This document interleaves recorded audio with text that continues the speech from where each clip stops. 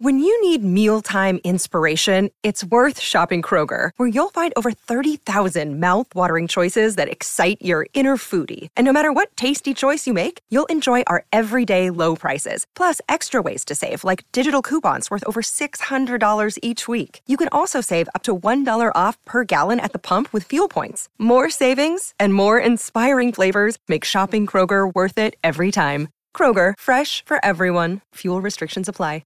Another day is here, and you're ready for it. What to wear? Check. Breakfast, lunch, and dinner? Check. Planning for what's next and how to save for it? That's where Bank of America can help. For your financial to-dos, Bank of America has experts ready to help get you closer to your goals. Get started at one of our local financial centers or 24/7 in our mobile banking app. Find a location near you at bankofamerica.com/talktous. What would you like the power to do? Mobile banking requires downloading the app and is only available for select devices. Message and data rates may apply. Bank of America N.A., member FDIC.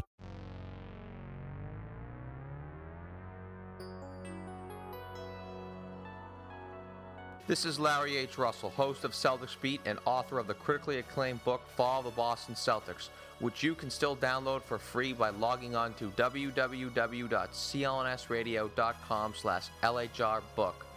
Welcome on in to another edition of Celtics Beat, being brought to you today by our sponsors, the home of online video tutorials, lynda.com, and Audible. Audible is the leading source of audiobooks online with over 180,000 downloadable titles to choose from. And because of your listenership, Audible is offering your first audiobook on them by simply logging on to audiblepodcast.com/Celtics. That's audiblepodcast.com/Celtics. Hello again, Larry H. Russell with another episode of Celtics Beat, being brought to you today by Lynda and Audible, lynda.com/CLNS for a free 10-day trial of online video tutorials, and audiblepodcast.com/Celtics to claim your first audiobook for free on us here at Celtics Beat and CLNS Radio. Last show of July, as today, July 26, 2015. Next week, we'll be turning the page to August. August, I used to hate that month, especially growing up. Felt like school was right around the corner, of course. That was always the case. Nothing was more maddening.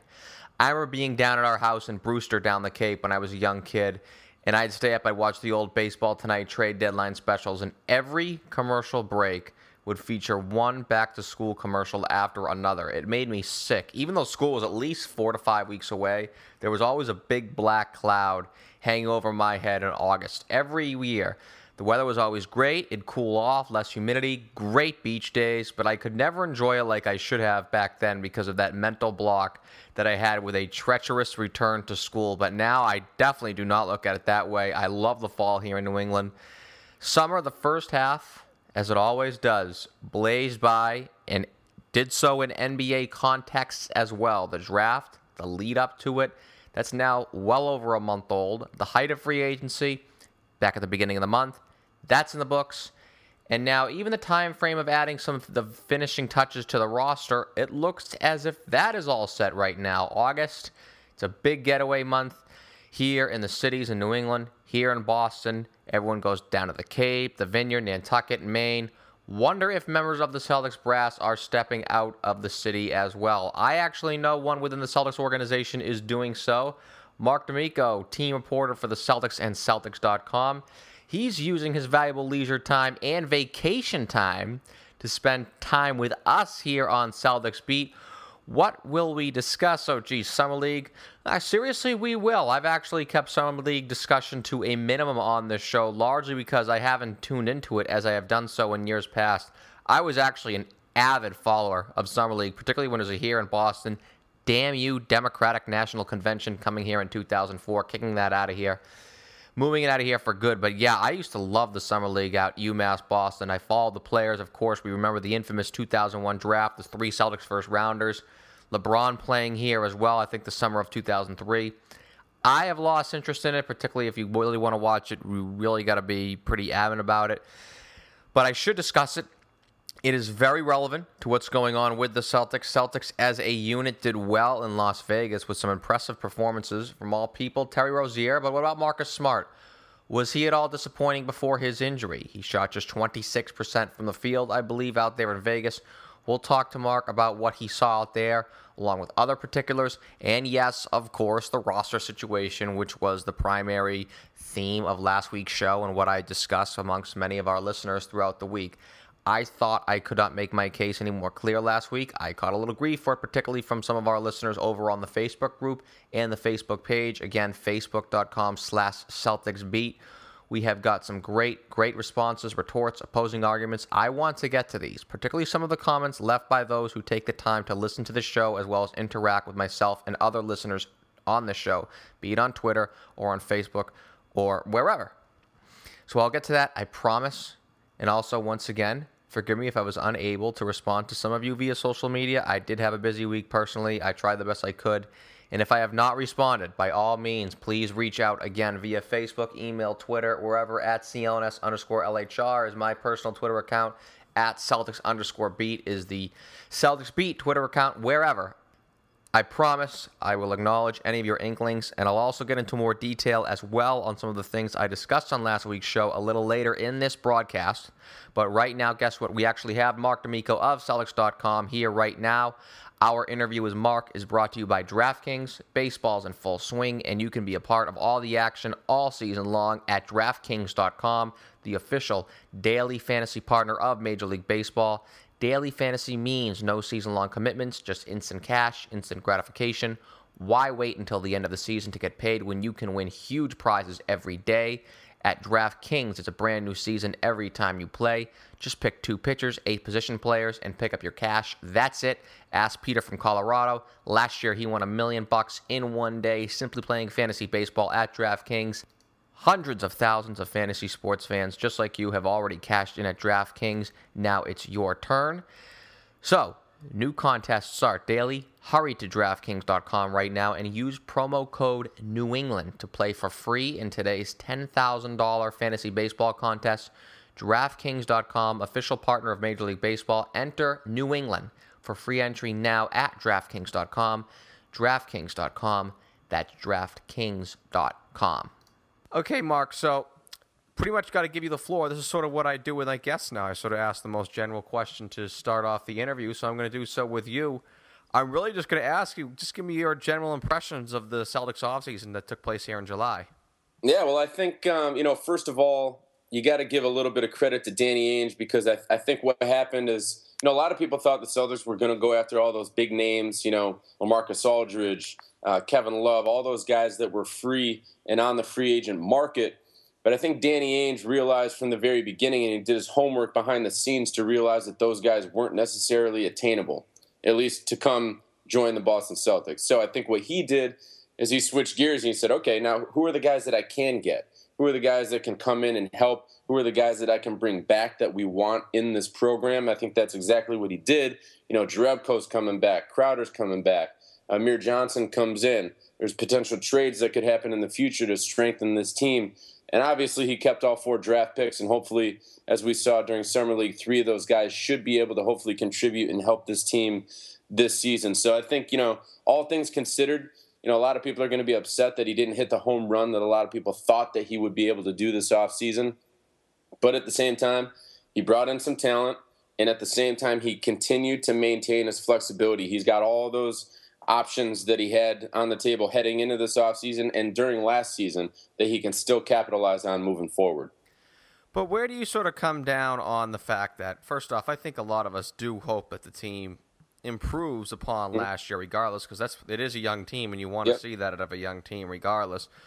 Where do you sort of come down on where the roster stands in terms of being able to have the potential to improve this coming season? I mean, it's great that this team has, all the, flexibility assets, those famous words that we describe, we want to call it. But you still would like to see the, franchise make a step in the right direction, because that would mean, greater value for individual talents on the team. Do you think the roster is capable of making a leap to, say, a 45-win, threshold next year? Yeah, there's no doubt about it. I think every year that you move forward with a young crop of players and you add to that young crop of players with other guys that you drafted this season, those players are all going to get better incrementally every single season, especially with this coaching staff. You've seen that these guys, Brad Stevens, Jay Larranaga, all these guys on this staff, they bring the best out of their players. So every year that these players are in that system, I'd be shocked if they don't improve. I mean, Jared Sullinger's gotten better every single season. Marcus Smart's going to continue to get better. All these guys, I expect James Young to get better. I'm not necessarily saying that he's going to make a major contribution this season, but he's going to be better than he was last season. So every season that you move forward with those young players, they're going to get better. And as a result, the team is going to get better, especially when you add in some talent around those young guys to help improve the team. Yeah, you mentioned some of the young players, be it Young and say Marcus Smart. I know you were out in Las Vegas for the Summer League. I do want to get to that because I really haven't discussed about the Summer League on the show. Mm-hmm. But how do you feel about the roster? There have been complaints about the roster, a congested roster, myself included. I sort of led the charge. And I mentioned sort of like the Perry Drones trade, which occurred like about a week ago now. Are you okay with this roster? Do you think this could bring possible competition within the roster and that could be a good thing? Or are you a little weary with how the roster situation stands? Well, I think competition is always a good thing. I mean, I don't think there's a coach out there that would say, I want to go into camp with my top 7 guys, clear cut. Everybody wants competition because that creates a better environment during practices. It makes the team better.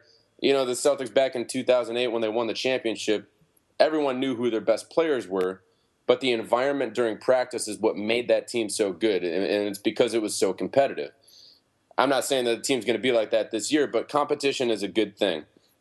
And then, I do think that this team is going to be solid. I think that the team is going to improve, and I do think that flexibility and being able to play multiple positions is very important in the Brad Stevens system, and I think that the majority of this team is able to do that. I mean, everyone that was brought back, you got Jerebko and Crowder, both of those guys, that's why they were brought back. They can play multiple positions on offense and defense. I think that's very important to Brad Stevens. And same thing with some of these young guys coming in. I think you're going to see Rozier play multiple positions as well. Some of the other guys that are being brought in through free agency or trade, I think they're all going to play multiple positions. So I think that's where the NBA is going. We saw it with the Warriors this past season when they won the title. Everyone could play multiple positions.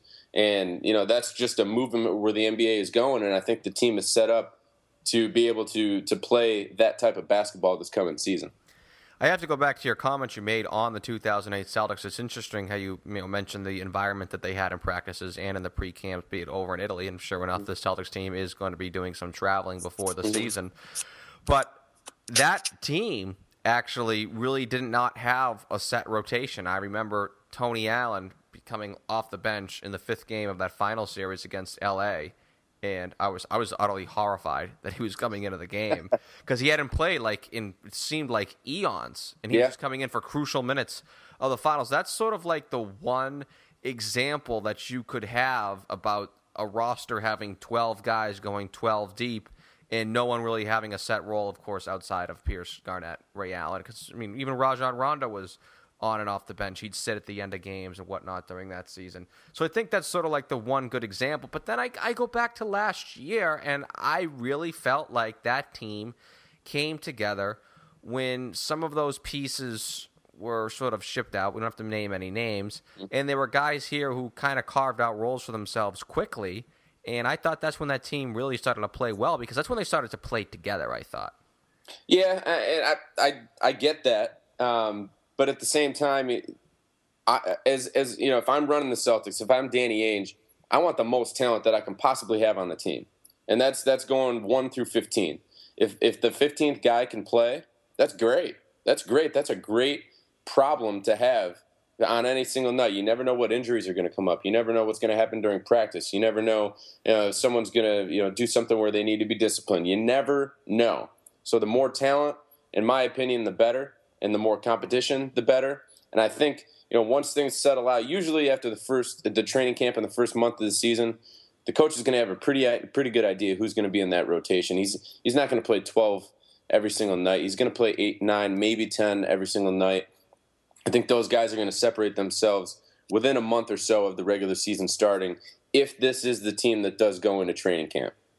Yeah, see, I'm afraid we're going to have to agree to disagree there. I'm still very concerned because all it takes is 1 3-game losing streak, 4-game losing streak, lose 5 out of 7.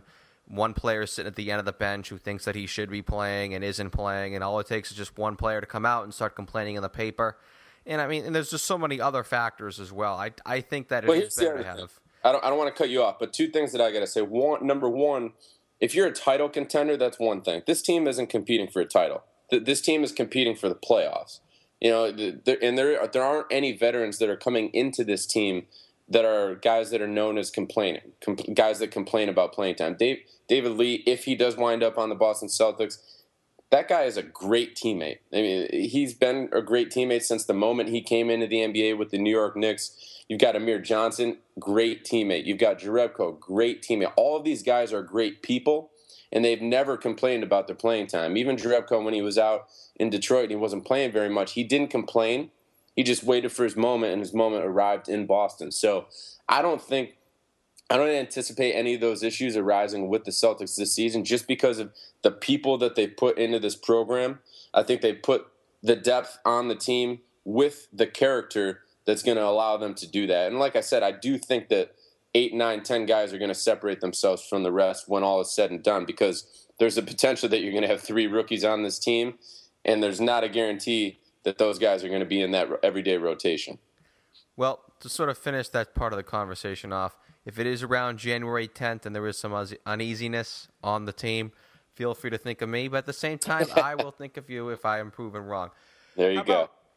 The expectations going into this season. They won 40 games last year, and they finished the regular season. I don't even know what it was. They were like 10 games over 500 from some point in the season till the end. One of the better 2011, I think, something like that. One of the better teams in the Eastern Conference since February 2nd or something like that. So even though there were some fans who were even slightly disappointed at the draft and the offseason and not signing the big names or whatever, the majority of the fan base, I'd say 80% of the fan base, thinks that they're going to win 40-some games, get back into the playoffs again. And I would say that's still a decent amount in terms of expectation-wise. Are you a little worried that if there is a possible letdown next season, be it the team is once again a 41-win team, which I would consider a success for this team, a 41-win team, or less, they fall back out of the playoffs, are you worried that those expectations could become an issue going into this year? It's hard to say, but the one thing that I love about the Celtics fan base and New England sports fan base in general is they get it. They got it when this rebuild, when Danny Ainge hit the button and restarted this whole thing. They've gotten it the past couple seasons. I do feel that, right now is a time where people are going to start to potentially get frustrated if the team isn't competing for titles over the next couple seasons. But I do think that in the back of everyone's mind, they get it. They get that this team doesn't have the super duper star that you need to compete for a title. They get that this team plays its butts off every single night, and that's why they got into the playoffs last season. So it's hard to say. I do think that it's getting close to that time though, where the fan base is going to say, okay, well, it's been a couple years. When are we going to get to that upper echelon of the NBA? But it's tough to say. The Eastern Conference is going to be pretty deep this season. I'm not saying deep in terms of title contenders, but deep in terms of teams that can compete for the playoffs. And, you have a couple games go the wrong way last season, you're not in the playoffs. So it's not like it's going to be, a walk in the park to try to get into the postseason this year. Winning 40 to 45 games, you hope that that's going to be able to be done because, in my opinion, this team has upgraded its talent. Upgraded its talent from last season. You're going to have Isaiah Thomas here for the entire season. He should be healthy by the time training camp rolls around. Hopefully you improve through the draft. So I do think that 40 to 45 wins is attainable, and I do think this team can get into the playoffs. But at the same time, you got to look at a bunch of other teams in the Eastern Conference that have improved as well. The Miami Heat, I expect them to be in there. So, one team's got to go in, one team's got to go out. We'll figure that out at the end of the season. But I do think the Celtics will be there. You mentioned the mindset of the fans and how it is a pretty intelligent fan base, and I would certainly agree with that. I know that there are some aspects of the media that like to just take a big paintbrush out and start painting and throwing sort of slang terms regarding certain members of fans. We're not going to discuss that because I just think it's just a silly way to sort of deflect arguments. But I would say, as I mentioned, the fan base is operating under assumptions that the team is going to take a leap next year, and I am worried that even if the team wins like 40 games, still plays very hard, last year, the fans really, came to appreciate that team because they played hard. It was like, wow, look at this team play so hard. Now everyone's just going to assume that they play hard every single night. And if they do win like 40 to 42 games, play hard, it's still going to be like, that's what we expect of them now. Yeah. Yeah, I could see that happening. But in the back of my mind, I think that this current crop that Danny Ainge has put together, this team just needs to kind of bide its time. Just get through potentially half this season, 3/4 of this season, potentially through the whole season. And then I really do think within the next 18 months, Danny's going to be able to make that move. And on some level, he's got way too many assets, way too many contracts that a lot of other teams would like to have to not be able to make a big-time move. I really, truly believe that he's going to be able to make it happen within the next 18 months. I'm not guaranteeing that, but I think he's had it in his mind that between this offseason that just happened and the next 1 to 2, something big is going to happen, and he's set himself up to be able to do it. So that's why I think that this current group just kind of needs to bide its time, play hard, win games, potentially make the postseason, and bide its time until Danny can strike when the iron's hot and get that big time player in here. Well, it could happen tomorrow. Remember, today is Sunday, July 26th, and usually the majority offseason is over with. But if you remember back in 2007, that Garnett trade was on the 31st of July. It came entirely out of nowhere. But yeah, you're right. It's entirely predicated on the fact of who's going to be out there via trade. And you're right, the Celtics are in good position. I do say if you're going to talk about sort of, biding time and winning games next year, that's sort of the expectations that I have for next year, or not expectations, what I would like to see. And I am going to admit I am a fan, so I do hope that really the individuals improve next year. I think that is almost as important as the team improving, say, making a leap from 42 to 45 wins. Whoever thought we would be saying that about the Boston Celtics when it's always been about the collective. It's always been about the greater good. But I think if we are going to talk about making that transformative trade for the Celtics, it has to come down to certain players on the roster making an individual move, which actually gets me to Summer League. I am going to sort of talk about individual players here. But you were out there in Las Vegas in the blistering heat, I would assume, right? Is it July? It's not sort of Vegas time. You want to give me any Summer League impressions that you got from out there? Yeah, well, I liked what I saw. I think a lot of people are going to look at Marcus Smart's shooting numbers and say, oh, well, he didn't do exactly, what we hoped he would do. But if you watched him out there, I wrote a story that I put on Celtics.com. The reason or the way that you know that you're an NBA player is when you know that you shouldn't be in the Summer League. And that's exactly what everyone at both Salt Lake City and Vegas thought when they were watching Marcus Smart play. He looked like a player that was on another level from the rest of the guys. He played harder. He had more intensity. He was better off the dribble. He was good in the pick and roll. He did everything except shoot the ball lights out. And he did shoot the ball well in Salt Lake City. He just didn't shoot it well in Vegas. But I loved what I saw out of him. He looked like a guy that was ready to make that leap going into this coming season until obviously the injury happened, which kind of knocked the Celtics out of that title contention. But I liked what I saw out of him. James Young obviously got off to a pretty slow start. Got out with that injury to his groin and then finally came back. I did love what I saw out of him out of those last couple games. I think the last game that he played in was actually the most aggressive that I've seen him at any point during his Celtics career. I'm talking practice sessions, scrimmages, preseason. Anytime that he got into a regular season game, he looked comfortable in that last game. So that's a step forward for him. And hopefully, I think with him, it's all between the ears. If he's confident, he's going to play well. If he's not confident, he's going to struggle. So hopefully he can figure that out. And then the rookies, I think, showcased quite a bit. Jordan Mickey really stood out. He was great at both ends of the court. It really looks like he's got a lot more offense than a lot of people thought. Rozier can walk in and play defense right off the bat, just like Avery Bradley and Marcus Smart when the Celtics drafted them. And then R.J. Hunter, he started to really show his true colors toward the end of that Vegas Summer League when he's scoring points, making plays off the dribble, and I think that's what a lot of people expect him to be able to do at the NBA level. I'm not quite sure that those rookies are going to contribute major minutes this season. A couple of them might see some time up in Maine, but I do think that they're solid prospects, and if all continues as it has in the past few seasons with the way that these young guys have developed under this coaching staff and up in Maine, I think those guys have bright futures. Yeah, I'd definitely like to talk a little bit about Rozier because he's going to be under a microscope largely because he was a selection that many fans and even media members just really didn't see coming. But I admit I did not watch the Summer League. I mentioned in the opening of the show how I used to avidly follow the Summer League, particularly when it was here in Boston. And I sort of mentioned that when it was here in Boston, like it was, a couple of years ago when it was over 10 years ago now, where it's been long gone. But I did look at the numbers, and I did see the Marcus Smart shooting numbers, and it was like 26%. And you're telling me you're being pretty adamant about it that he was exceptional out there in Vegas. He was a standout. There's no doubt about that. He was a standout, and also you got to remember he was taking days off, so it's not like he was staying in the same groove the whole time. This team wasn't really practicing while it was in Vegas because it had already been going for a couple weeks straight. But if you really want to look at the true numbers, look at his first game or two in Vegas and then all of his Salt Lake City games. He played great in Salt Lake City, shot the ball lights out. From what I can remember.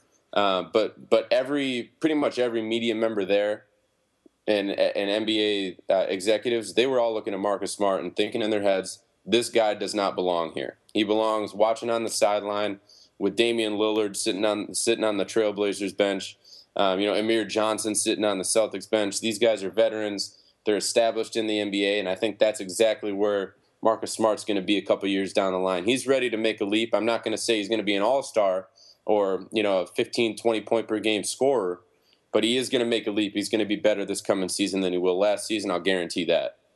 And Terry Rozier, if you would like to sort of add any more detail, what you said about him, I think, like I said, he can walk in and play defense from day one. He's a great defender. He's on offense. He's got a solid burst. I think what he's got to figure out is he a point guard or is he a shooting guard? Or is he going to be that type of combo guard that, the NBA is starting to get used to? I think he's got to learn to play a little bit in the pick and roll. I do think he does need to learn how to finish a little bit around the basket. His offensive game is a little bit raw. There's no doubt about that. At Louisville, he could put up 17 points per game simply because of his athleticism and his burst, which is elite. I mean, he's got a great first step, a great burst off the dribble. But he's really got to refine those little things like his pick and roll game, his jumper, and his ability to finish. But not many players come into the NBA able to do all of those things. Those guys are top 5 picks. This guy was chosen in the middle of the first round, and I think the Celtics are going to be patient with him. He's not going to be a star right now. I think the Celtics think he might be able to get to that level in the future, but it's going to take time. People have to be patient with Terry Rozier. This isn't a guy who's going to walk in and from day one be a lottery pick type talent because that's not where he was chosen. They've got to be patient with him, let him develop. That's why the Celtics picked him. They think that he's got the work ethic. They think that he's got the personality, and they think that he's got the talent to be able to eventually turn into the player that a lot of people said, oh, maybe this guy could have been a lottery pick last season before he went into this past season at Louisville. Well, they think that he can get up to that level, and I think it's just going to take a little bit of time. Yeah, I mentioned how earlier I think he's largely under that microscope, not even because of where he was chosen. It was mainly because we talked about expectations going into the season. Well, there were huge expectations going into that draft. I mean, and I would argue that the Celtics created the expectations when they put on their official Twitter account a quote from Danny Ainge, how adamant about he was about trading up. So when you come out of that draft and Rozier was essentially if you want to call it that is creating expectations on him, whether they are fair or unfair. It's almost bizarre that if he actually works out, it's going to be like, oh, yeah, well, I mean, he should have worked out. He was a mid-first round draft choice. And if he flops, say if he comes another Fab Melo, I want to say Danny Ainge gets crucified. But there's going to be some sort of, water balloons being thrown his way all over Terry Rozier. Yeah, and that's understandable. At the same time, people got to understand the Celtics didn't choose him at 17 because they thought that he was going to be there at 33 or 28, right? They chose him at 17 because they knew he was going to be gone. There were multiple other teams that were going to choose this guy. He was high on a lot of people's draft board, and he was high on the Celtics draft board since the season started. So they're high on him. I think a lot of people just got to be patient with him. Look, he's the 17th pick every single year doesn't walk in the door and start playing basketball in the NBA and playing at a high level. That just doesn't happen. Lottery picks do that. People need to have patience because this guy was not a lottery pick. He was chosen 17th overall, and I think it's going to take him a little bit of time to be able to actually show why the Celtics invested that pick in him. All right. I'm not going to ask you predictions about the upcoming season, whether they're going to win 45, 40, blah, blah, blah, blah.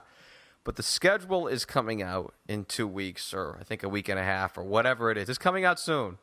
And, now all of a sudden, for whatever reason, be it the NFL and I guess the NBA, the schedule being released is, an event in itself. Where will the Celtics be on Christmas Day? That is the question I will ask you. I think they'll be watching from home. If you're going to ask, because look, like I said earlier, the Celtics aren't competing for a title this year, and they don't have a superstar on the roster. And that's on Christmas Day. That's what the NBA wants to market. They want to market title contenders and superstars. The Celtics are not in either of those categories. So realistically, in my mind, I do not think that they'll be playing on Christmas Day. I hope I'm wrong because it's a great event. It showcases some of the best teams and talent in the NBA, and if they think that the Celtics have that type of talent, great. Slot us in there. I'll work on Christmas Day. I'll try to get up some stories and some videos that everyone would like to see, but I'm not counting on it. I just don't think that they're in that category yet.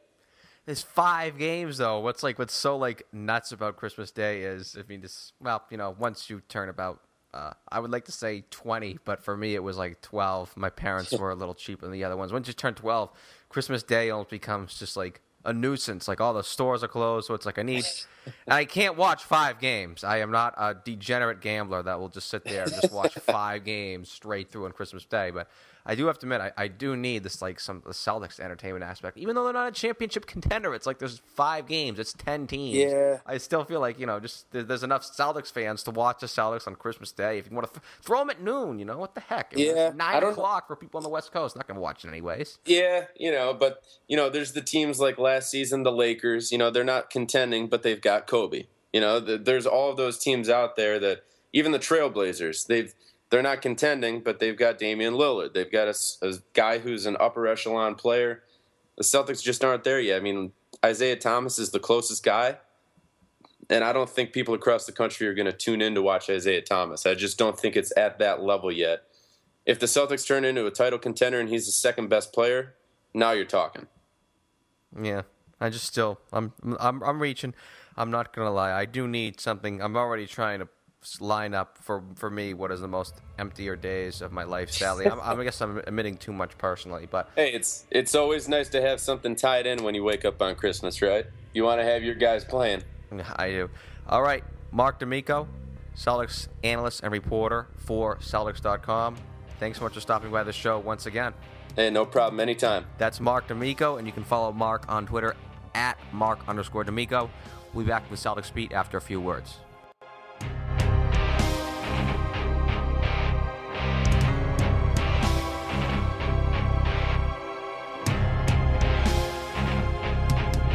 Are you looking to lose weight, burn fat, pack on muscle, or just live a healthier life by sleeping better and worrying less?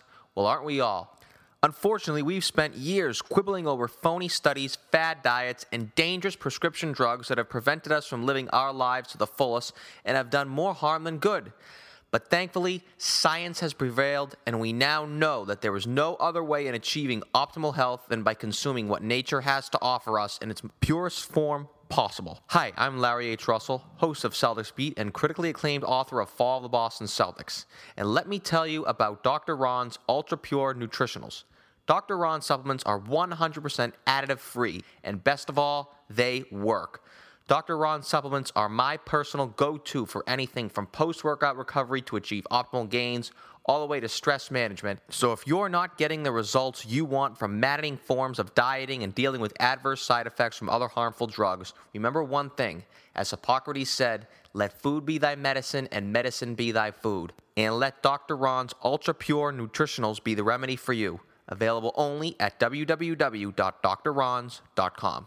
Hey, this is Nick Gelso, co-owner and founder of CLNS Radio. Today's podcast is brought to you by Lynda.com. Lynda.com is the home of expert video tutorials. Because you're such a loyal listener of CLNS Radio, and it's 2015, you want to kick the new year off in style, claim your free trial today from CLNS by going to lynda.com/CLNS. That's LYNDA.com/CLNS.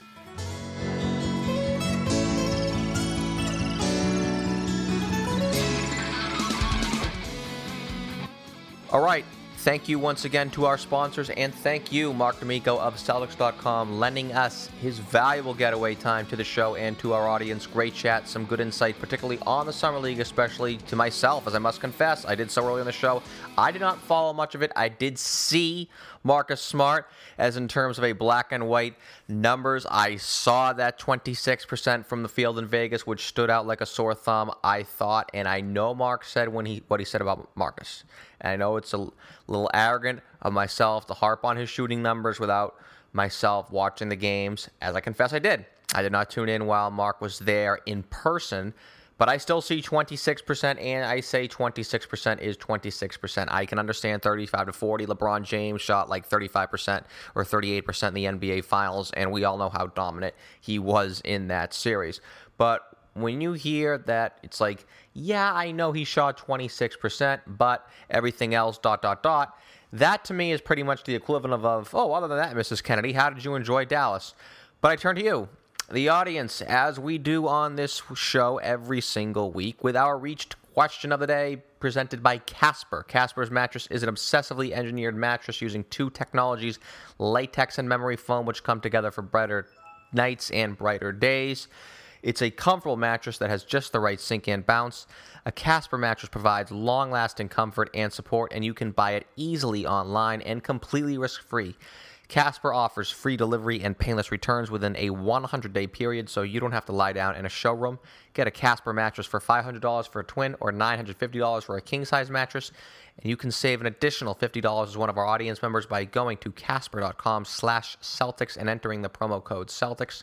So, Celtics Beat audience, what's your reaction to the outputs of the Celtics young players in the summer leagues? Just head on over again to reachattapp.com/CLS or grab the link and feel free to contribute to the discussion over on our Facebook group, facebook.com/CelticsBeat. That's facebook.com/CelticsBeat. Because one of the things Mark mentioned, and we know it's not exactly groundbreaking, we hear it from every possible outlet every week, is that the Celtics, be it today, tomorrow, but more than likely sometime from now, the Boston Celtics are going to make a move or moves, a singular move where all this is going to be worth it, and they'll capitalize on some certain situation and make that leap as a team into the upper echelon of the league and hopefully a championship contender overnight, might I add.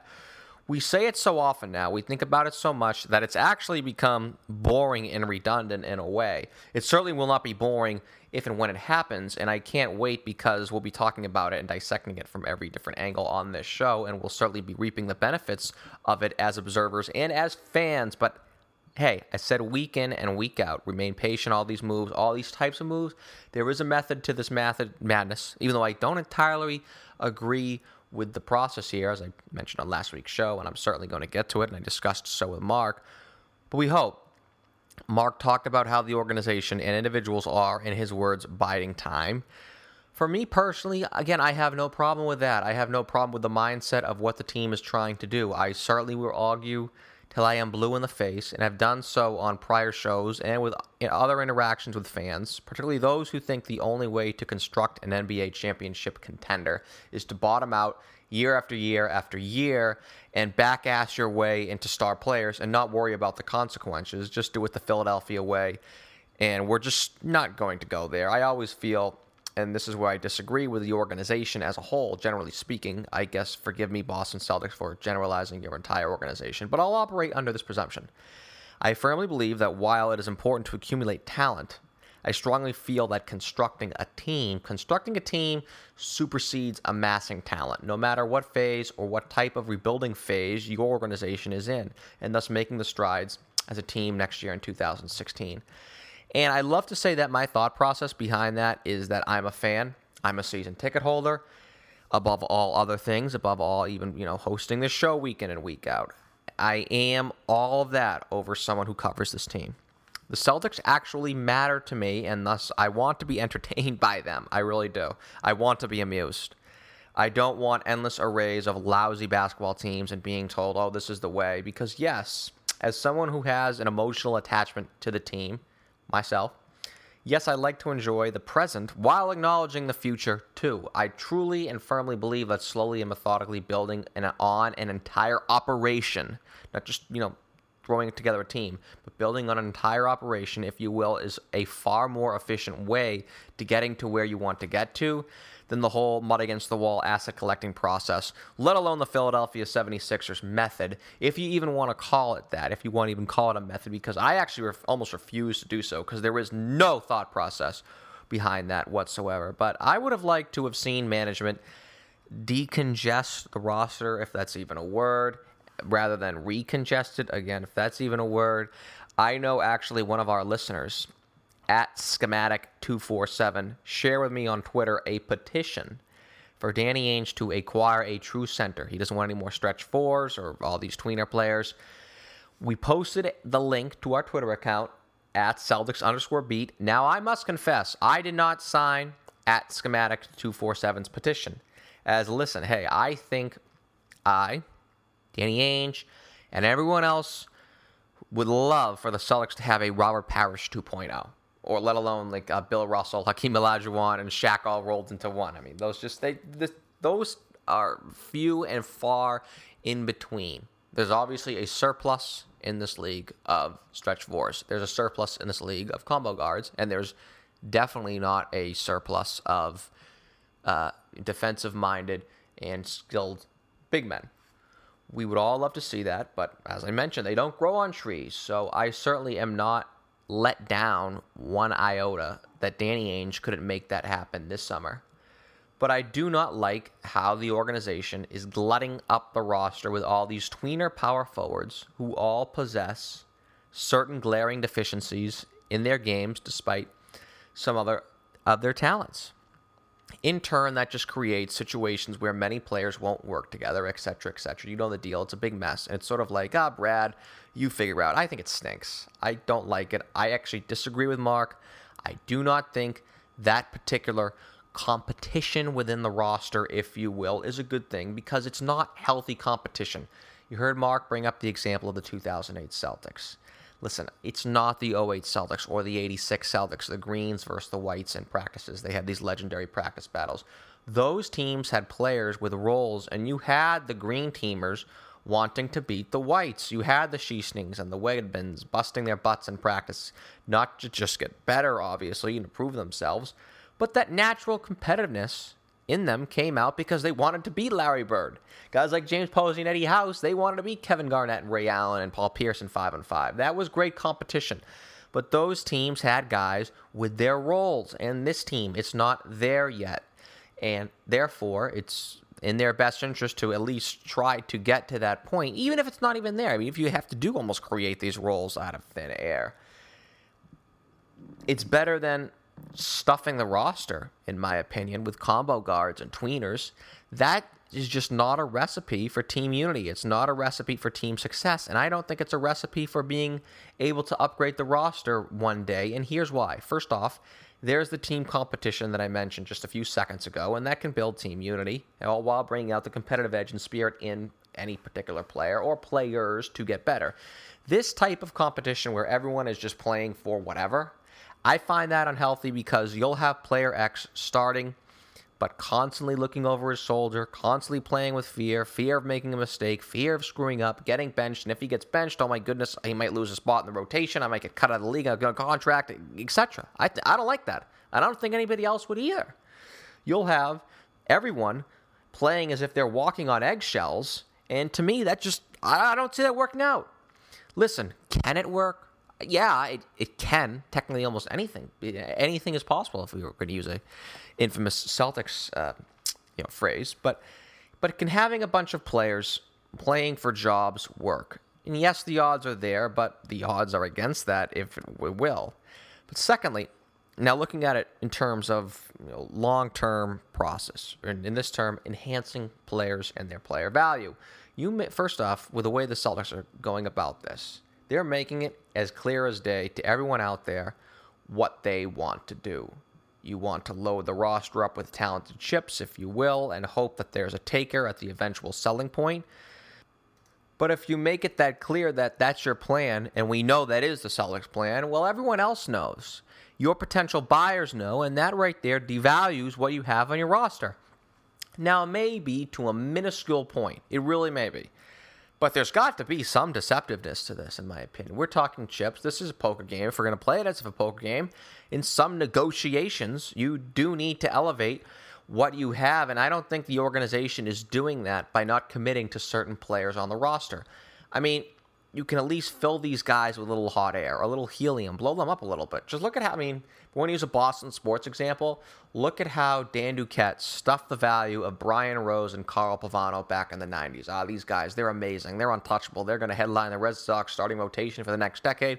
No, we won't even trade him for Pedro Martinez. Oh, wait, actually, never mind. Yes, we will. We'll take Pedro, and you can have these two guys. And it worked out, right? So I'm not going to lie. I want to see Ainge do that. I know he must be a very honorable and faithful and honest human being, and I applaud the Celtics organization honesty with their fans. It's impeccable. There is no BS with them. It's one of the reasons why I remain such an avid follower and season ticket holder, is because there's a trust there. It's not strictly a black and white business with their customers as it is with, just about every other entity, corporation, or whatever in America in this country, sadly. I have so much respect for the Celtics for that, and I know many other Celtics fans do. But, for the love of God, Danny, get a little Patriots in you. Really, put on a poker face, spread some BS, spread some fluff, and you're just not going to do that by making the roster situation the way it is, and I think it has the potential, and I didn't say it will, I say it has the potential to devalue certain players in trades because A, everyone sees what you're doing. Everyone knows the Celtics' plan of building up a war chest, and to use Marc D'Amico's phrase, striking when the iron is hot. And B, it makes the current group of Celtics worse as a team, and when you're worse as a team, the value of individuals is lower from a concrete standpoint, and from an abstract standpoint, that team winning, that team culture that every organization is after, it really can't get to a good point as well. So what I just said, it is a continuation of what I said on last week's show, especially really in my reaction to the Perry Jones trade, which I have to admit, it had some great discussion with us over the course of the week this past week. Some of you I tried to get back to the best I could. Busy week for me on the golf course, if that's at all possible, but it was. But some great arguments against my beliefs. And I'll say this, for me regarding Perry Jones, it's more of a case where it ties back to that he's just another body and personality that has to be appeased, rather than someone who could be a piece to this puzzle. Someone who comes here already with a role, who fills a weakness, like picking up Isaiah Thomas at the trade deadline. That was just, clearly it was a need, and he was someone who you knew would help, and he did help. To me, Jones just doesn't do anything but add to a congested roster, and the odds are slim for him to stand out. And for me, for someone who values team chemistry, for someone who values team building more than asset accumulation, I have to remain consistent to what I say. I have to remain consistent to my beliefs, and that's why I was so down on trading for the guy. But I like what Aaron from our Facebook group said, who took the time to not only listen to the show, but to put together a well-thought-out post on a few things. He made many points, basically well, and I'm wrong. But one of his points was how my gripe about last year, about how there were no real set roles or set rotation on the team at the beginning of last season, that was really a detriment to the success or lack of success that the Celtics had early on. And I thought that once things opened up a bit in January, that team, it was finally able to come together, and that was able to allow some players to grow, and of course, obviously, the team did much better, and we, as fans, I think, enjoy the season much more than we would have had it continued as it had done so in November and December. But Aaron's point was, and I agree with him to an extent on, is that it basically the two guys that were traded, we know who they weren't very good when they were here in Boston in November and December, and better players stepped in and did their jobs better. He's completely right there, and I just firmly believe, and I'm stubborn with this, that the spirit of the team was elevated when the right people came in and the right people were also put in the right situations. Will that happen this year? Hopefully, the thing is, hopefully, I would have assumed that it definitely would have, because it would have been a continuation of last season. But once again, I think with this competition thing that we think is great, it now goes back to being a little bit up in the air. So, but anyways, really good stuff from Aaron over on Facebook.com/CelticsBeat. And I read a nice piece, I think it was on Real GM about a week ago, and it used Perry Jones as an example of those looking for a second shot in the NBA. And it's interesting because in the NBA, I mean, that's pretty much it. You get one or two chances, and poof, they'll just discard you and they'll move on to the next young player that they can try out. And I harken back to something that Michael Smith once told me, who, of course, we actually had on last week's show, when he was telling me a story when he was cut by the Celtics during the training camp of 91 and 92. His agent advised against him from signing with the Chicago Bulls, who, as we know, ended up winning the championship that season. Why? Because the Bulls told them that he's only coming in to just fill a roster spot until Bill Cartwright returned from injury, and once Bill Cartwright come back, they would just cut him, and that's it. So his agent said, listen, you just can't do it, because if you were cut within a couple months span, doesn't matter, it's just two teams. Doesn't matter if you win in the league 2 or 3 years. Being cut twice in a few months is almost just like a death sentence for an NBA player. So he had to take a bad deal. He went over to Europe, and that was pretty much the end of the Michael Smith. And I reminisced about that as I read that piece on Real GM, where even if a guy has some skill, has some game, and I know there's been a YouTube clip going around, people are sending it to me, of Perry Jones having a big game against the Clippers last year, looking great and doing some great things, showing that he can play. And yes, that I acknowledge he has skill, but so many other players in the past have had that type of talent. And if you don't capitalize on an opportunity early, and yes, it's one opportunity there in Oklahoma City, now he has another chance in Boston. I mean, that could be pretty much it for Perry Jones, even though he is, I mean, as bizarre as it sounds, a second team at 24 years old.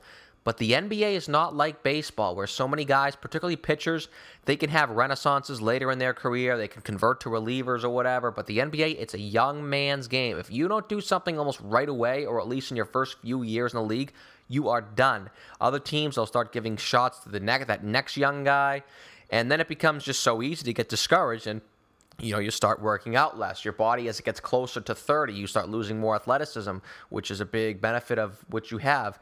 Your body, when it gets closer to 30, isn't that well-oiled machine it used to be in the early 20s. You need more intelligent exercise and dieting, which you don't need when you're 19, 20, 21. And it's easy to just fade away. Perry Jones, he could be the latest case study to this. I just hope for his sake, he knows that this is pretty much it for him. He has to really do something here in Boston, or he could just wash away. So I hope for his sake, he has that same sense of urgency, because he will need it, of course, from the Celtics standpoint, knowing that they could use any contributions from anyone on a nightly basis, but from his standpoint as well. So I will say this, the Celtics, at least early, they will be interesting. There's a lot of storylines to follow. I hope they're good. I truly hope they do continue off last year and play ridiculously hard night in and night out and win games by outworking teams and having that and becoming an identity for this team, for the franchise to have. But this edition of the Boston Celtics will not lack intrigue. There are all sorts of storylines throughout this roster. And is that sort of my way to inject some positivity and some positive light into this? Well, I admit, possibly, heck, I have to admit, I am a little downtrodden from the whole themes of the shows the past 2 to 3 weeks now, where it is a little darker than I like. I was on such a high coming off of last year, but even during the second half of last year, because I was convinced it looked like they had turned the corner as an organization during the process, and had done so earlier than had originally been predicted, because usually it's much harder to come together and to buy into playing as a collective until you actually have star players and until you actually are consistently winning. So I actually hate being this negative, but it was clear that much of it was done with coaching last year, and a lot of people, as they should, will point to Brad Stevens as a miracle worker. They're doing so here with Perry Jones. I'll let Stevens figure it out. And all these personalities, all 16 guys, there's only 15 spots on the roster, and we know he's capable of that. Obviously, we saw that firsthand last year, and that's one thing that I will completely buy,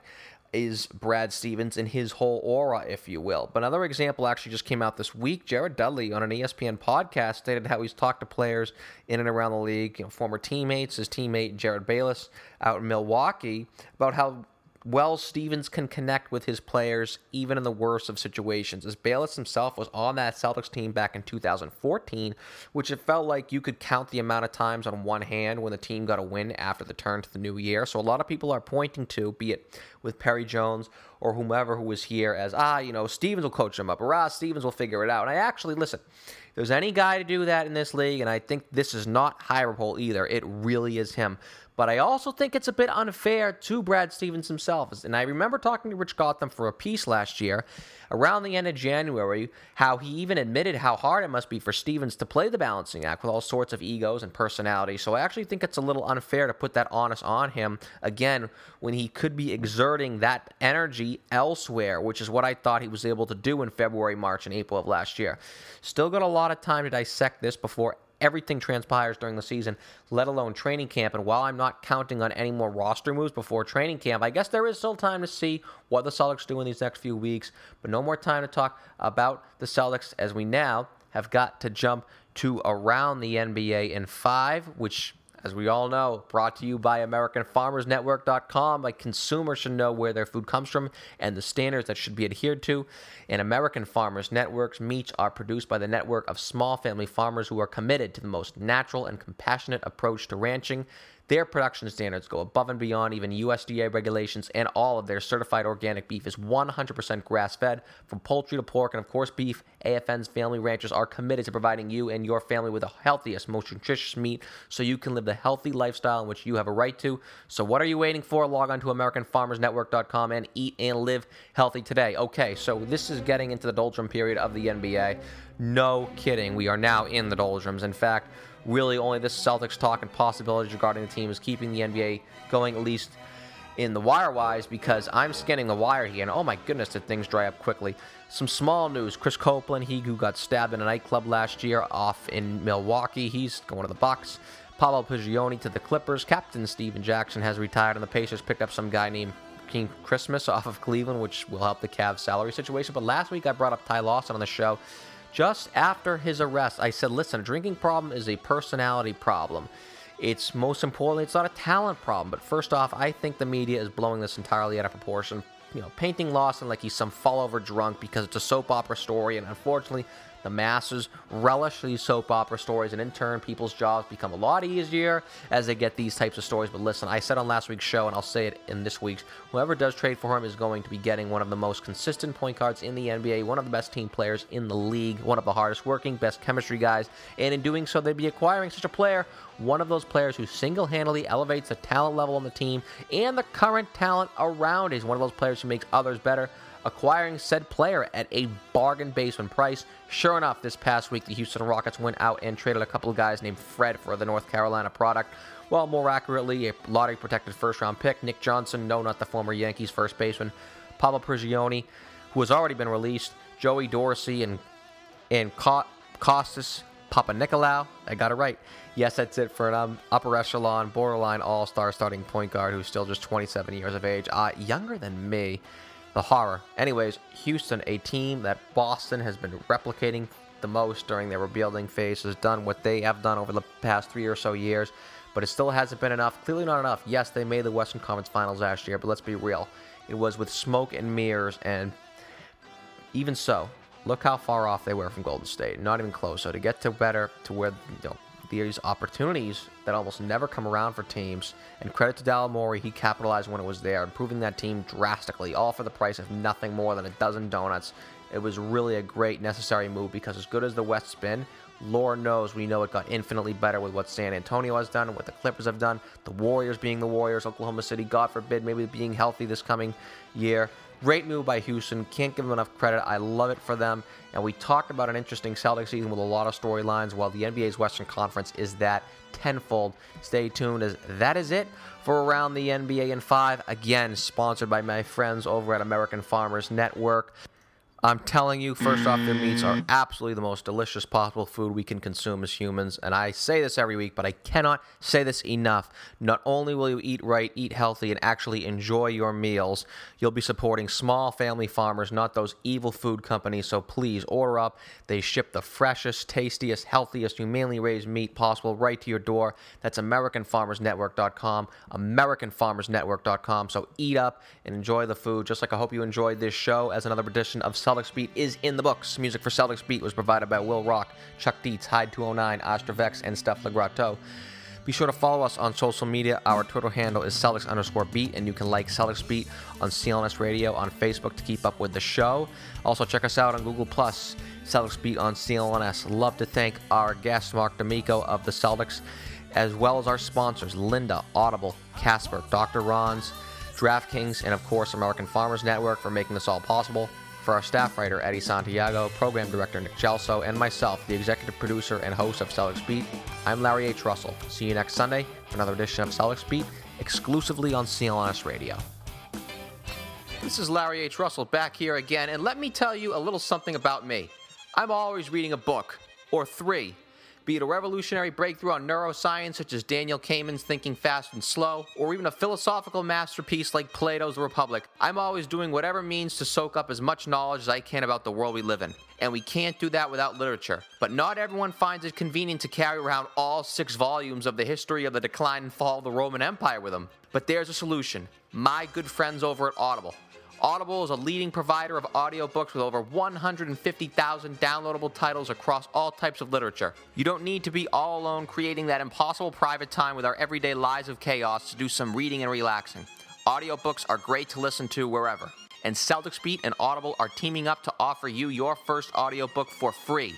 Just go to audiblepodcast.com/Celtics. That's audiblepodcast.com/Celtics.